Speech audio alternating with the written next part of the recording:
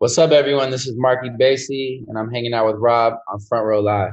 I've been wanting to connect with you for some time already. So I'm excited to finally get to talk to you, and I'm excited to be talking about this upcoming new album that's about to drop. So as we kind of dive into this record, Little Men, which is dropping next week, the 8th of October, talk to me, take me into the studio, the creative process behind this record. Just because I see that from the stuff that you've released so far, like there's been various producers that you've been collaborating with. So what kind of impact does that have in your creative process when you're working on a full body of work like this record? Yeah. Well, the way we did this album was very collaborative. I think a lot of artists usually take sessions, throughout the year or whatever, and they might go in with this guy, then go in with this person, then go in with this person, and throw all the best songs on one album. But for me, we started me and the main pieces, like the main collaborators. We all rented a house in Palm Springs in February, and we that's where we did like basically made the demos of the album. We made probably recorded like 20 songs or something, ideas out there, and we already had. I mean, I probably had like 100 ideas, for the album in total. So we went out there, and that's kind of where we just got the ideas cooking. And I spent time with it's mostly like Pete Jonas, Count Basie, Nick Nack, and this guy Omar Edwards are the main people on the album that I worked with. Um, so we went out there, got everything started, and then we kind of came back and just chipped away at it over the next 6 months, which was a painful process because I was like re-singing shit and replaying parts, rearranging, just trying to give each song the love it deserves. And I think I made everyone crazy, and I pushed everyone as much as I could. And then listening to it now, I'm definitely happy that I did that because I like to just go the extra mile. I feel like subconsciously you can tell when an artist really like tried and really put their all into something versus like it was just like kind of a on the spot, you know, free flowing thing. So, you know, I push it as far as I can go, and then one day it just hits me like, okay, this is done. I have to stop. And I pretty much took it to that point, and I can't believe it's coming out next week. You said it was just true. That's wild. When you say you went the extra mile, like how would you compare that vocally? What did you do different vocal wise with these tracks? And did you feel that this was a challenge that you had to kind of learn how to sing a certain way or how to Yeah, okay. I'll project give a you certain way? I'll give you a perfect example. The I was listening to Empire of the Sun a lot, Hmm. and uh, I was like, God damn! Like when he hits these like falsettos, the blend he gets on his vocal, it sounds like there's like he stacked himself 12 times in certain parts of his songs, maybe like four times, but it sounds so good on the ear. Like you can't help but gravitate towards that sound that he gives you. And I was like, I have to do that on my album. And I have this new song I just released called Bowie. And in the pre-chorus, like I did it. And it took me like months to figure that out, how to blend. It's me and my guitar player singing, and just to figure out how to get the blend right. There's like these breathy highs, these more tone over here, and then like a more full voice lead. And I did it, but I couldn't have, if I would have just went with the first version, it wouldn't hit the same way. And that's probably one of the best parts of the whole album sonically. So it's little things like that where I'm just trying to, it's not like a competition, but it's like just trying to do something in the vein of great artists that you appreciate and are into. And, that's what it was. And there's definitely parts of the album that I'm going to listen and be like, damn, I could have went farther there, but you have to stop at some point. And the album's never really done. You just have a date that you have to put it out on. So, and you have a manager. As you do those falsettos, like you did mention with Bowie, um, is that something that you kind of had to kind of like relearn to sing or learn to sing a different way in order to reach those falsettos that you did? Well, I was just practicing this morning. Yes, I'm always trying to get better. One of the problems I have is when I'm working, writing an album, I'm usually like drinking and partying heavily and like just being free and kind of doing carefree, which isn't the best for your voice, which is kind of why it took so long too. Like I'll be in the vibe and I'll be like, in Palm Springs, we didn't sleep. Like we were being nocturnal. So everything was backwards and like it wasn't conducive to like technically, singing correctly. Um, so I had to like wean myself out of that and be like sober to go sing right for the album. So I did some of that, and then there's a part on the new it's a song called Nothing in This World. It'll come out next week where I'm like singing up to like a high, like maybe a G, which is crazy high for me. Um, and I can't even do that like on command. So I'm gonna have to like build up to actually doing that live. I don't know how. It's like a Prince note. Um, so yeah, it's like I put little challenges. When I first started, I couldn't sing shit. People don't really know, but I could barely sing "You and Me" when I made "You and Me," and then I started like turning it, practicing it, and that song's easy to sing. But I was behind. Like I hadn't really sang. Like I've been a singer since I was 19 or whatever, but not really. Like I didn't really know what I was doing. Um, so That's crazy that you say that, just because I've always, ever since listening to you the very first time, like I've always been like, damn, this guy seems like just a natural singer. Like, any note you give him, it just comes out. So that's so crazy that you're saying that. no, I believe what I sing, so people believe me also, I think. Mhm. I'm not faking it, but I'm definitely, didn't grow up singing, didn't have any instruction, but I'm learning. It's fun, like singing is like it's physical. So it's almost like, you're not just gonna have your perfect voice forever. So I'm trying to take like these next 4 or 5 years and just trying to get better, before I'm like an old man who doesn't got it. As far as the songwriting goes with this album, how do you feel it's kind of evolved? And do you feel that you kind of stepped out of your comfort zone in order to speak about topics that you didn't really talk about before? Um, it's like I don't really put my politics or my social views in my music too often.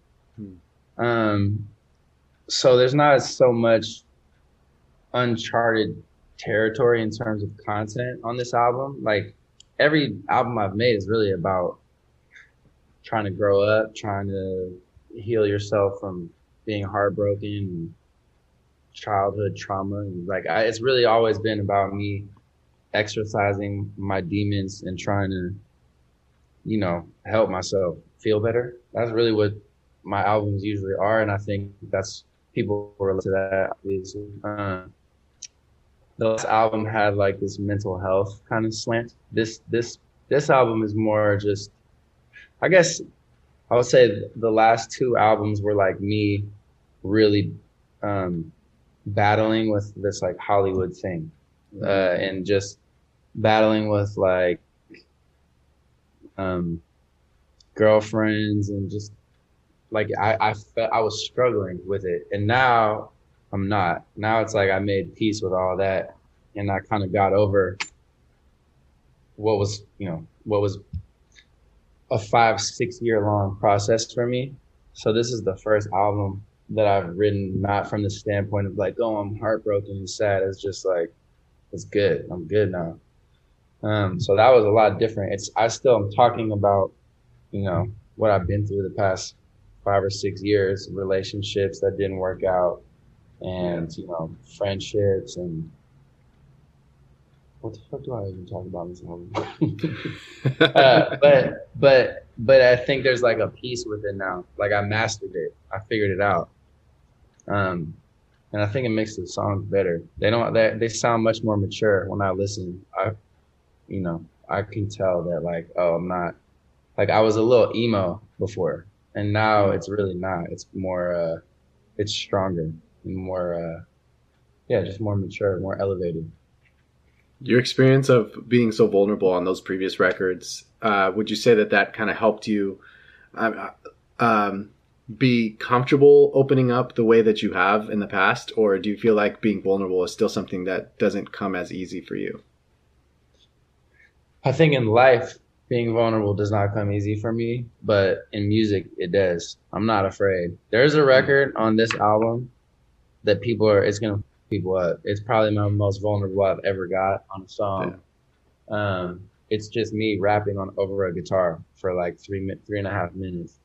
Um, but yeah, music has always been the place where I allowed myself to do that. Even singing is of just for me like I like if you don't grow up singing and don't come from a musical background, like I was a basketball player in high school in my senior year for some reason I was drawn to that and I would like sing in front of my whole high school like and that was ridiculous. Like, I can't even looking back, I don't even know why I thought that was acceptable or okay. Like and all my friends were like, "Bro, you're gonna sing? Like what?" So, I went from being like a jock basically, and that was my whole life, like just smoke weed, play basketball, and like holler at girls, but normal high school suburban shit. And I wasn't part of like the music, like, there's always like bands in high school or whatever. And I wasn't part of that. And I just let myself sing and be vulnerable like that. Um, and I have no idea really where that came from. It's bewildering to me to this day because it ended up being my whole life. Um, but yeah, I mean, I think in the past, all my best songs was when I was just being honest, telling my story, and yeah, letting myself, you know, just bearing my truth.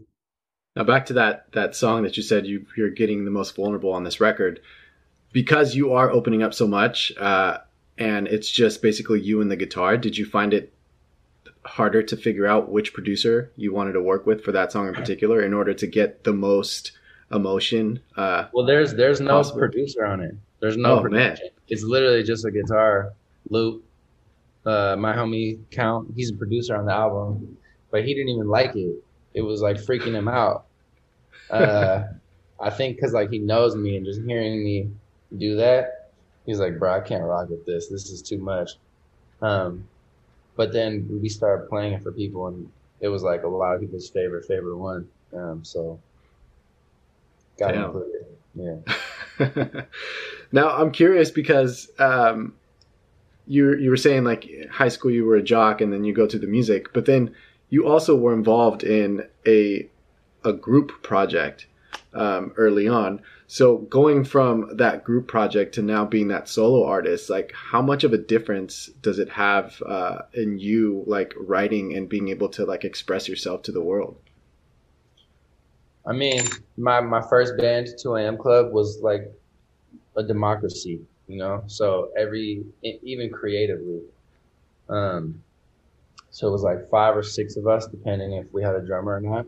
Um, but every song I wrote, it was a committee of people, like sort of engaging with it before it was even finished, and so it could be stifling at times. But what's funny is I ended up, even though I'm not in a band now, I ended up surrounding myself with staples who don't, and I conduct myself in a very collaborative manner. But it's been easier to be solo because at the end of the day, I know it's my shit and I can decide what I want to decide. Whereas in my band, it was really like I could write a song and they could be like, no, we don't like it. We're not going to do it. And now if I write a song and I like it, you know, it's mine. I can do what I want. So creatively, it, I don't really think about it too much because it's almost like a tragedy. That was everything in my life between ages 17 to 25 was my band. And, we started before the internet age. We started in 2007, 8, So this is so long ago. Like it's just crazy to think how much I put into that. But it's also such a it feels like a different lifetime. It feels like a parallel universe at this point that because even the industry was so much different at that time. We did showcases and open mics, and we busked on the street, and like that's how we, you know. And now everything is about being viral and being on TikTok and the internet, and it's all politics now. So that was like a very pure, beautiful thing to be a part of, and it's still in me, but I really don't think about it too much. I got the opportunity to talk to Greya last week or 2 weeks ago, an artist who Hmm. you recently got to collaborate with. And one of the things, and you kind of mentioned it earlier, one of the things that she loved about you was that you don't sing anything you don't believe in. And you kind of mentioned that earlier as well. So for you personally, like what made you fall in love with this song Lightning with Greya and want to be part of this collaboration and also be part of the entire project because you're also in the video with her? Yeah. Well, one interesting thing too is her manager was my first band manager. So that's like family to me, you know? So Damn. when she hit me up about her, it was already gonna be a yes. Like I owe them so much because they like literally took me from absolute zero to like having a record deal when I was like 21, you know. But then when I listened, like Greg can sing her face off. I don't think people really know. Like when you hear a record, you don't necessarily because there's so much production involved nowadays. But she's like a true talent, vocal talent, and the song was just so dope. And this dude Isaiah, who produced it, is also like a genius. I just started following him on Instagram, and the demo vocal was so good. I was like, wow, it's like a challenge too to just get all these falsettos and runs and everything he put in there was so good. Um, so it was just, I mean, it was a no-brainer for me. It was already family to begin with, and then you know how hard this industry is becoming more and more saturated, which Mhm. makes it harder and harder to cut through. But I think Gray has a really good shot because she can really sing. She's got great production and she's a really good songwriter. So I was honestly happy to be a part of it. It was cool. That's awesome. Now, going back to this upcoming album, Little Ben, which drops October 8th, what do you feel was the biggest challenge for you in order to make this record happen? Just because, we've had the craziest 2 years already. But for you as an artist, like, what challenged you the most in order to finalize this record? Um, well, if I'm being honest, uh, the biggest challenge was just managing the personal aspects of my camp. Like we've all been together for 4 or 5 years, and I think there was so much frustration within all of us. I think I make people frustrated because I change my mind a lot about what I like, what direction I want to go in. And then there was, and we haven't been touring. We haven't really felt like we were anything, in these past couple years. If you take live music away from someone like me, my producers and my guys can't see me winning on the road, can't see shows being sold out. They're just like, it feels like we're doing nothing.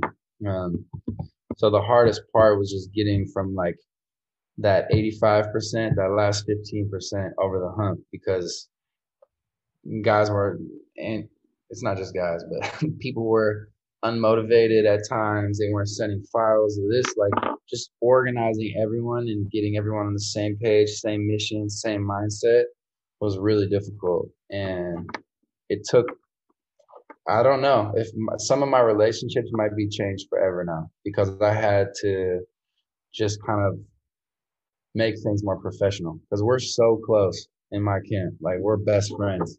And sometimes it's when people come around us, like other artists, they're always like, man, I wish I was a Basie. Like I've heard that from people in everyone's camp. People that are with huge mega stars on down the line, love, like, I wish I was a Basie. People say that to me all the time because we do have the most fun and we love each other the most, but sometimes that makes things impossible as well because if you love someone and they really feel this way about something, you have to listen to their opinion. And then if they, if you're like, oh, I think it should be this way. It like things get to a standoff. So the hardest part was really like sticking up for myself and like, this is my shit. It's gonna come down on me. if it sucks, if it's good. So at the end of the day, you have to just put your foot down and finish everything. But I'm pretty like we did it. So, and all my albums have been like that, but this time I really was like on my own. It felt like as like the finisher to make it happen. I paid out of my pocket too. Like this is mine. Like I didn't. It's my money, my everything. There's no major label. There's no one to fund it. It's like we did this ourselves. So. Damn, that's tough, but I feel like that's even more rewarding once, everything gets released. This record's going to drop in less than a week. And I feel like the fans have been waiting for it. So I personally have been waiting for it. So I'm looking forward to that. And thank you again for taking the time to do this, dude. Anytime, bro. Appreciate you. Hey, it's Rob again. If you enjoyed this interview, please follow for more, and I invite you to head over to my YouTube channel, Front Row Live ENT, where I have thousands of video interviews with my favorite new and established artists. Once again, thank you for tuning in, and have a great night.